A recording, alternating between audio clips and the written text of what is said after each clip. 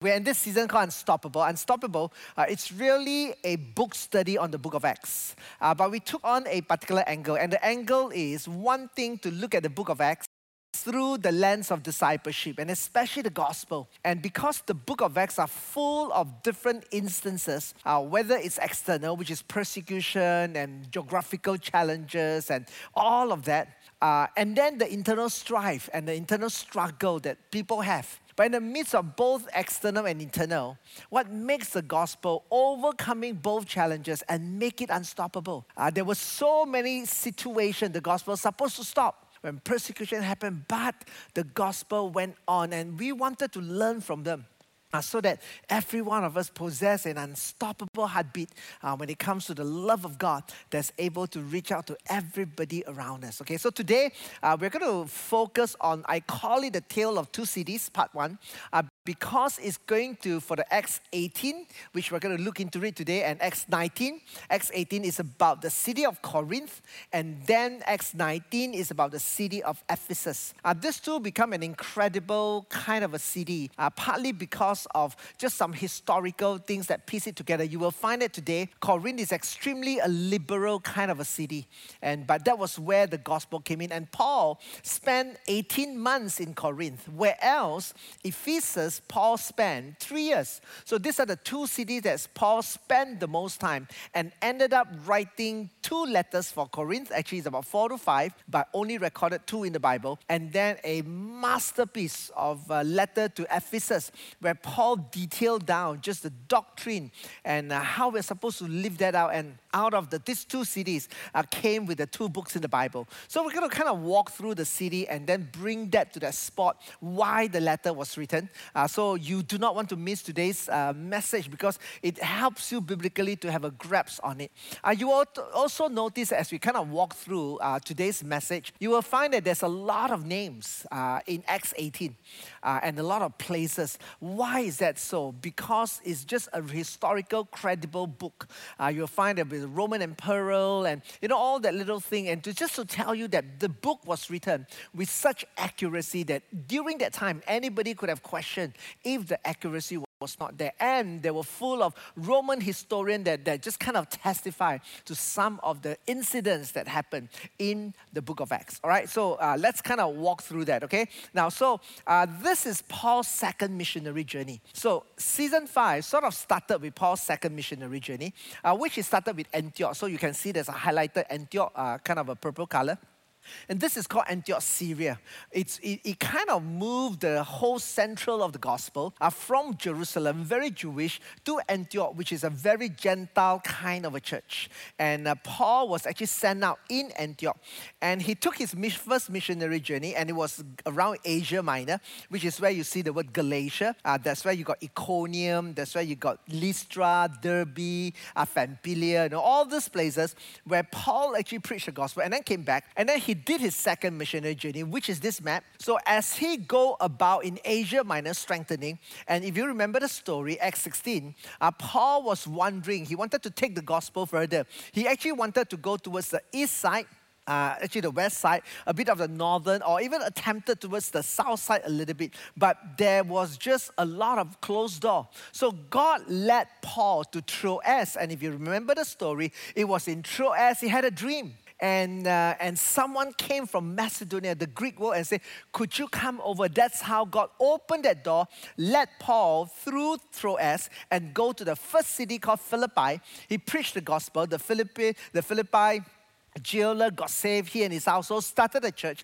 And then because of the constant persecution of the Jewish community, he eventually went to Thessalonica, and then in Berea, and then last weekend, he came to Athens. I just want to appreciate Joel for taking the time to lay the different layers of the entire wealth of the cultural and the city background of Athens to bring about that spot where Paul preached one of the masterpieces in terms of people who do not know God and help them to connect the dot to who God is in their particular culture. All right? Now, then the Bible tells us that he moves to Corinth. Corinth is what we call in the region of Acacia. Okay, so you can see it in the map. That's the little word Corinth. And you will find that Corinth was very unique kind of a city geographically. You know why? Because Corinth was situated really at that little strip connecting the whole big land of the Greek world to what they call the Pamphylia Peninsula. All right, which is the one, the entire small little, and there was this little strip, okay, where Corinth is placed. And Corinth became a very strategic city because of its location, became a port and harbor where a lot of sailors, a lot of trading, a lot of commercial that's happening, okay? Now, so I'm going to lay a little bit of a background towards the city to bring us to the spot where the gospel came and how the gospel came to a city that is very much like our city today. Very happening, lots of trade, lots of commercial, there were lots of immorality, religious background, and in the midst of all that, that's where the gospel triumphed and ministered to the entire city, all right? So we're going to go through 4 different lenses. First of all, geographically, then commercially, then culturally, and finally, religiously, the city of Corinth. Now, geographically, if I can zoom in a little bit down, it's called the Peloponnese place, okay? And you will find that there's this little word called the Corinth Canal, okay? That became a very strategic place. You know why? Because by then, if you're coming from the east, you needed to go to the west. You need to make a big circle through the peninsula. You got to kind of make through that little thing. And it's very dangerous because it's a very open water kind of a sailing. And for years, people wanted to cut through that little strip that is shown in the picture called the Corinth Canal. It started with Nero, but it only succeeded in 1893, which is a couple of 100 plus years ago, where it only succeeded to open up the canal. Because of such strategic location, it became really a place where all the trading will stop. So you got Corinth on the west side, and you can see the word isthmus, where there is actually a harbor there, which St. Crucia, that's what's the name, which we're going to look at it later. But because of these 2 harbors, it became extremely a strategic location. Now, this is the map. This is a picture of the Corinth Canal, where potentially if you and I have a chance to go there, you can take a selfie, but such a beautiful canal. It's about 3.5 miles across, and people literally cut through that so that the ship now can sail through that without the danger of the open sea. Now, culturally, it was known for its bronze work and architecture. In fact, there's something called the Corinthians column, which is one of those Roman kind of a column that we see everywhere, but it has a Corinthian version with some leaves and all that. So that became very popular by then. It's also known for its sports. So just now I talked about isthmus, and there is what we call the Isthmian Games that happens every 2 years.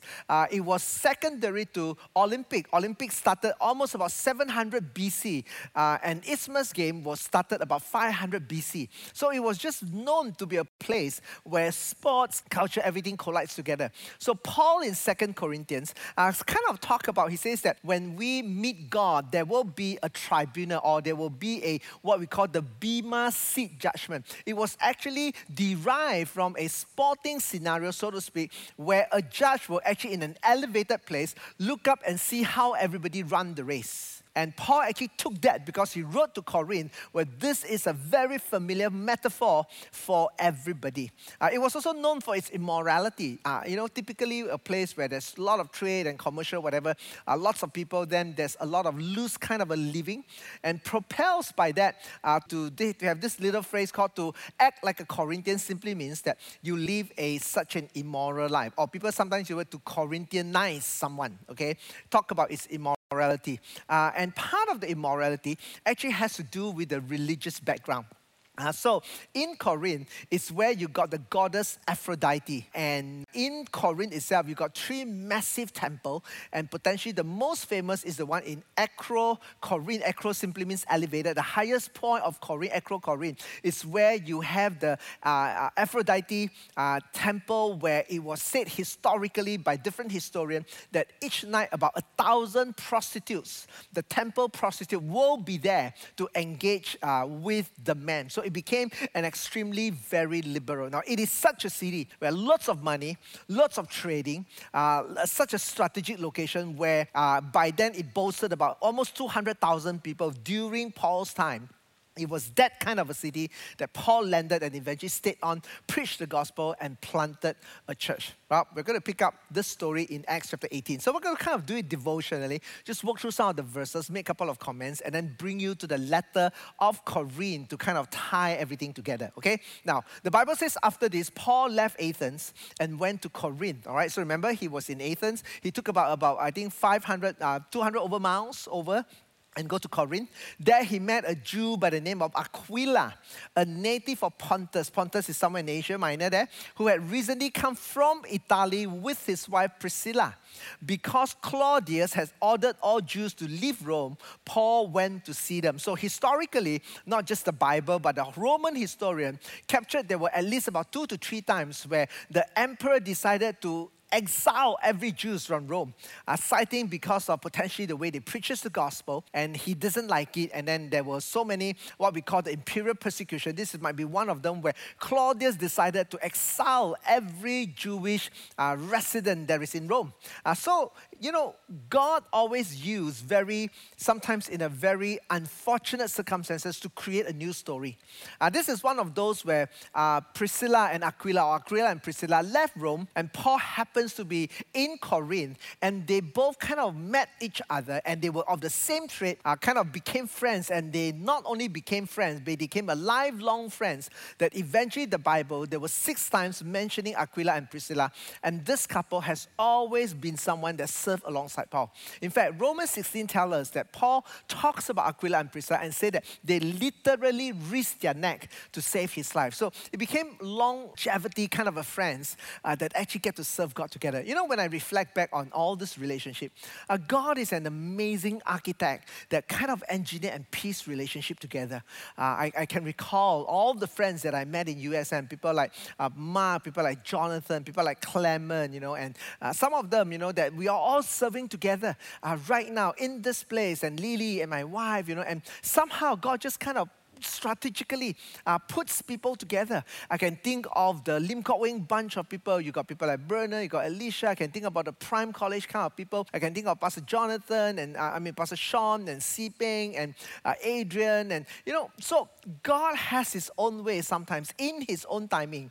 But I want you to know that God pieced people together so that we can write a new chapter of the things that God wants to do through us together. You know, over the past few years, I think we have seen quite a fair bit of different people getting saved in our church, and I'm looking forward for the journey that God will take us. You know, in the Chinese service, Zeth was our host, and if you know Zeth's story, Zeth accepted Christ about 2.5 years ago, and together with a wife and Kelmin, and it was in the camp that we met.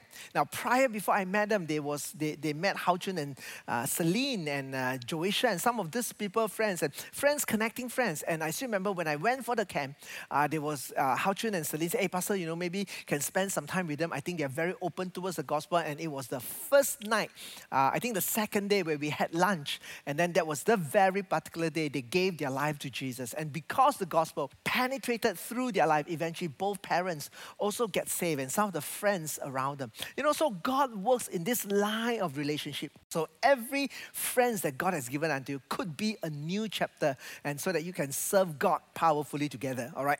Verse 3, because he was a tent maker as they were, he stayed and worked with them.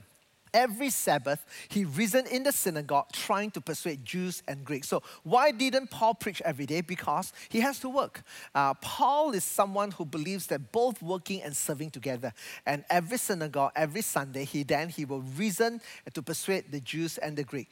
And then verse 5, when Silas and Timothy came from Macedonia, Paul devoted himself exclusively to preaching. The Bible gives a little bit of contrast what happened between verse 4 and 5. That's simply because when Silas and Timothy came, they not only brought the moral support, they brought the financial support. So Paul was able to do that, testifying to the Jews that Jesus was the Messiah. But when they opposed Paul and became abusive, that's just a simple word to say that it became violent, he shook out his clothes in protest and said to them, your blood is on your own heads. I'm innocent of it. From now on, I will go to the Gentiles. Okay, and it's just a Jewish act of whenever someone rejects you, you reject back whatever rejection that was given to you. So he shook off every dust, just saying that I now moved on to another place. No matter what has come upon my clothes, I will shake it off so that I'm able to move on to the next thing. All right. Then the Bible says Paul left the synagogue and went next door to the house of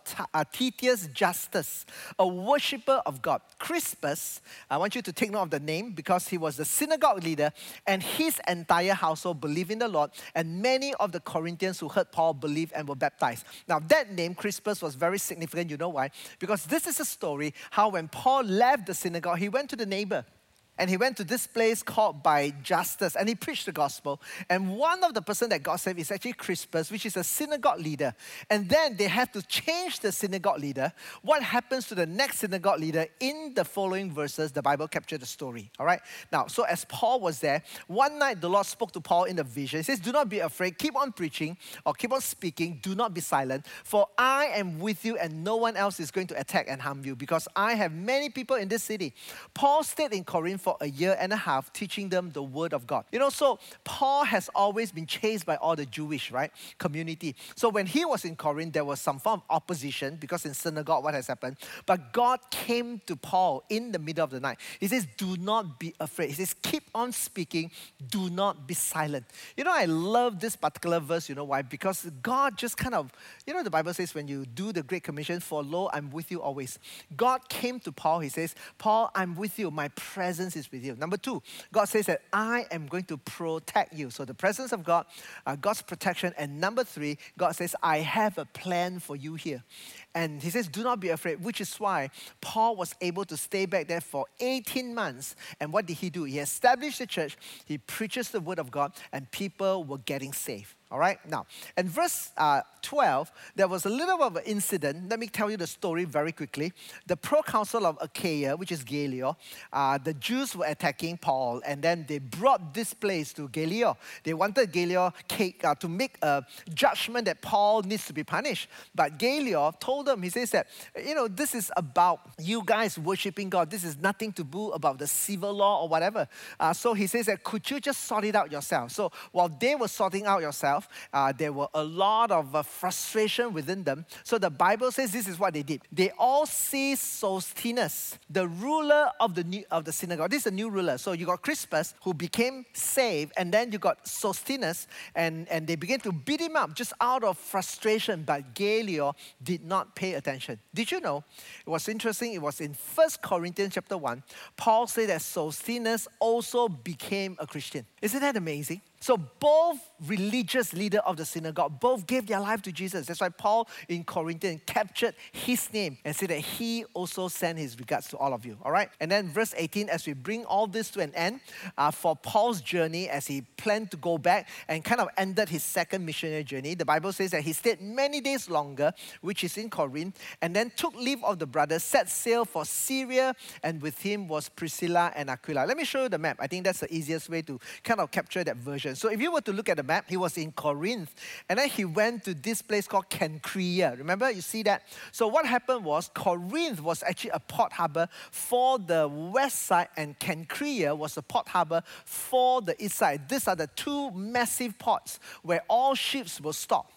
And Paul has to go to Cenchreae because that was the only place he can get a ship, and he went then to a place called Ephesus. Now, if you can recall, Paul in his second missionary journey, he couldn't go anywhere. He has to go to Troas. Remember that? Now he had a chance. In fact, in Ephesus, the Bible says that he preached the gospel and he stayed there eventually for 3 years, and a lot of churches was built, which is why the book of Revelation had written to the 7 churches in Asia Minor. All right, we will deal with that in our next time when we look at Acts chapter 19, the story of Ephesus. Okay, now, so what happened was, from Ephesus, he traveled back to Caesarea, which is the port where people travel out of Jerusalem area. And then he went to Jerusalem to sort of do something that he needed to do. And then he went back to Antioch. That finishes his entire second missionary journey. And immediately, not too long of that, he started his third missionary journey. Now, that will only be covered in our season 6.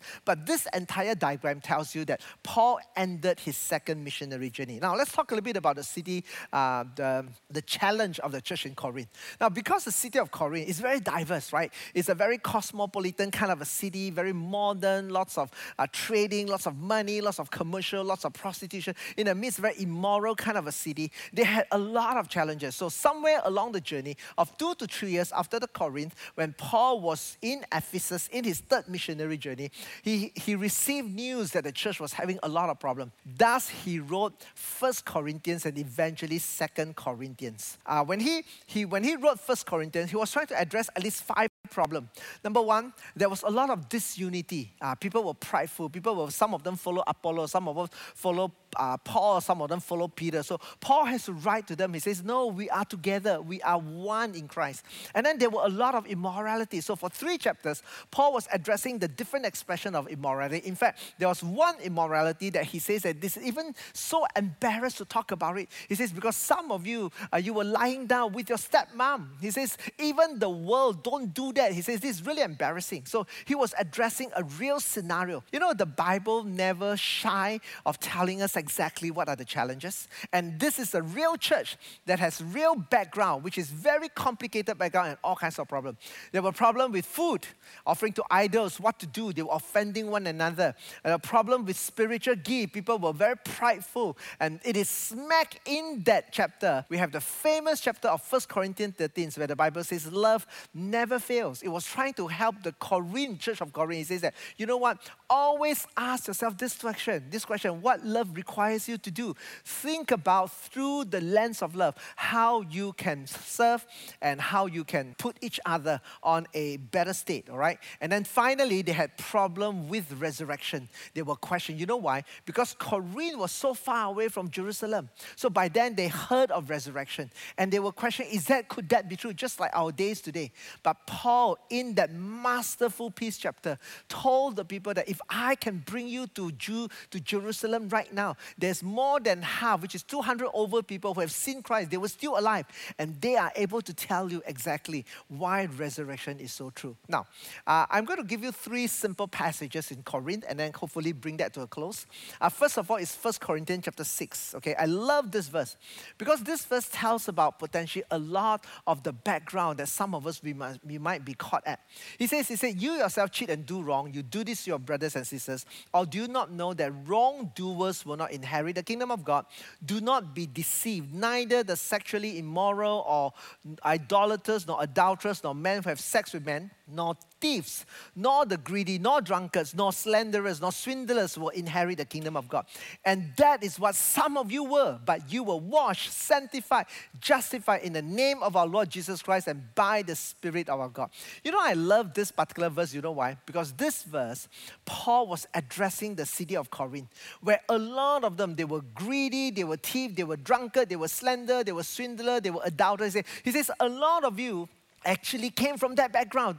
Can you still recall? He says, you are where you are today because the blood of Jesus, the love of Jesus sanctified, justified, cleansed every one of you. You know, it just brings out one of the most powerful verses in the Bible, which means that no matter how messy in your world, no matter how much sin that you are indulged in, the Bible says that the grace of God reigns and rules above all. I love that particular verse because it reflected exactly the challenges of the church in Corinth. But the grace of God and the love of God triumphed over that. And then 1 Corinthians 13, obviously, he says love never fails. I want to say, and I want to make this statement, whenever we choose to love, we always open a new door. You know how sometimes relationally we are stuck, or could be you and your wife, could be you and your children, could be you and your in-laws, or whatever spot that you're at.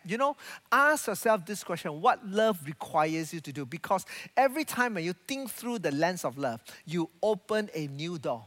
A quick story was, some of you know Jim Elliot, which is the missionary that's sent to Ecuador.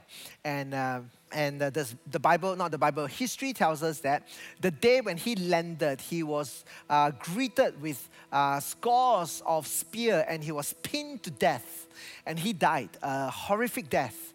But the wife, Elizabeth Elliot, took on the mission. So history tells us that about 2 years later, Elizabeth Elliot, because of love never fails, because believe on the love of God and believe that everybody deserves the love of God, decided to went back to the tribe of Aqua. That was exactly the name.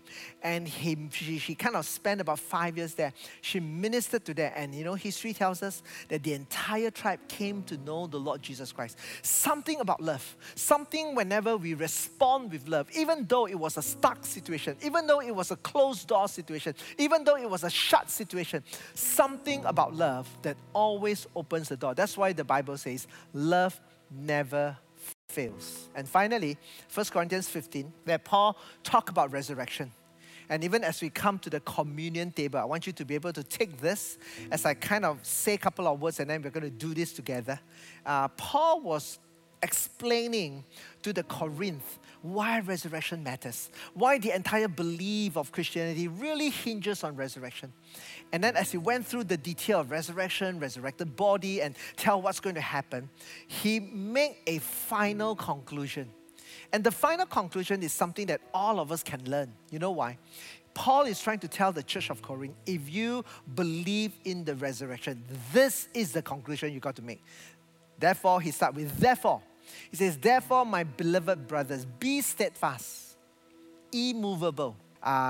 Two different Greek words. One spoke about inner steadfastness, one talked about an external position, okay? He was trying to give the complete picture of what it means to be strong. Always abounding in the work of the Lord, knowing that the Lord, your labor, knowing that in the Lord, your labor is not in vain. So I want to say to every one of you that's watching here, sometimes in this entire pandemic, we were not steadfast. We were not immovable.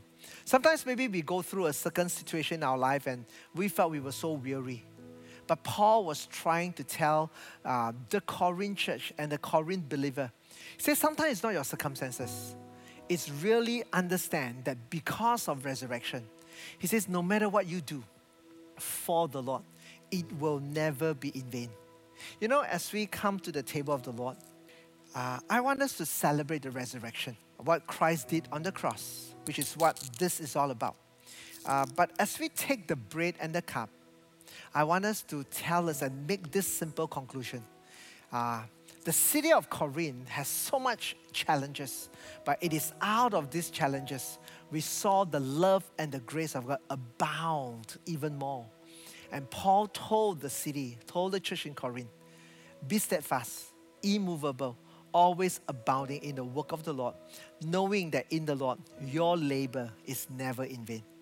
Let's partake the bread and the cup together, and then I'm going to pray. Thank you, Jesus. Let's do that.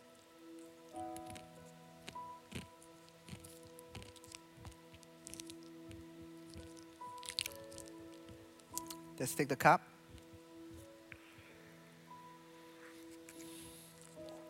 Thank you, Lord. Let us pray. God, I'm so grateful to you.